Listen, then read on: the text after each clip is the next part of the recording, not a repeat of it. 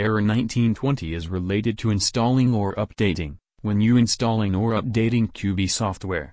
This error arises when QuickBooks Database Manager, QBCF Monitor Service, failed to start or unable to connect with a company file. Causes: installation or uninstallation failed, invalid entries in registry, virus or malware, operating system file. Steps to fix: uninstalling and installing QuickBooks Desktop, rename installation folders, reinstalling QuickBooks Database Server Manager.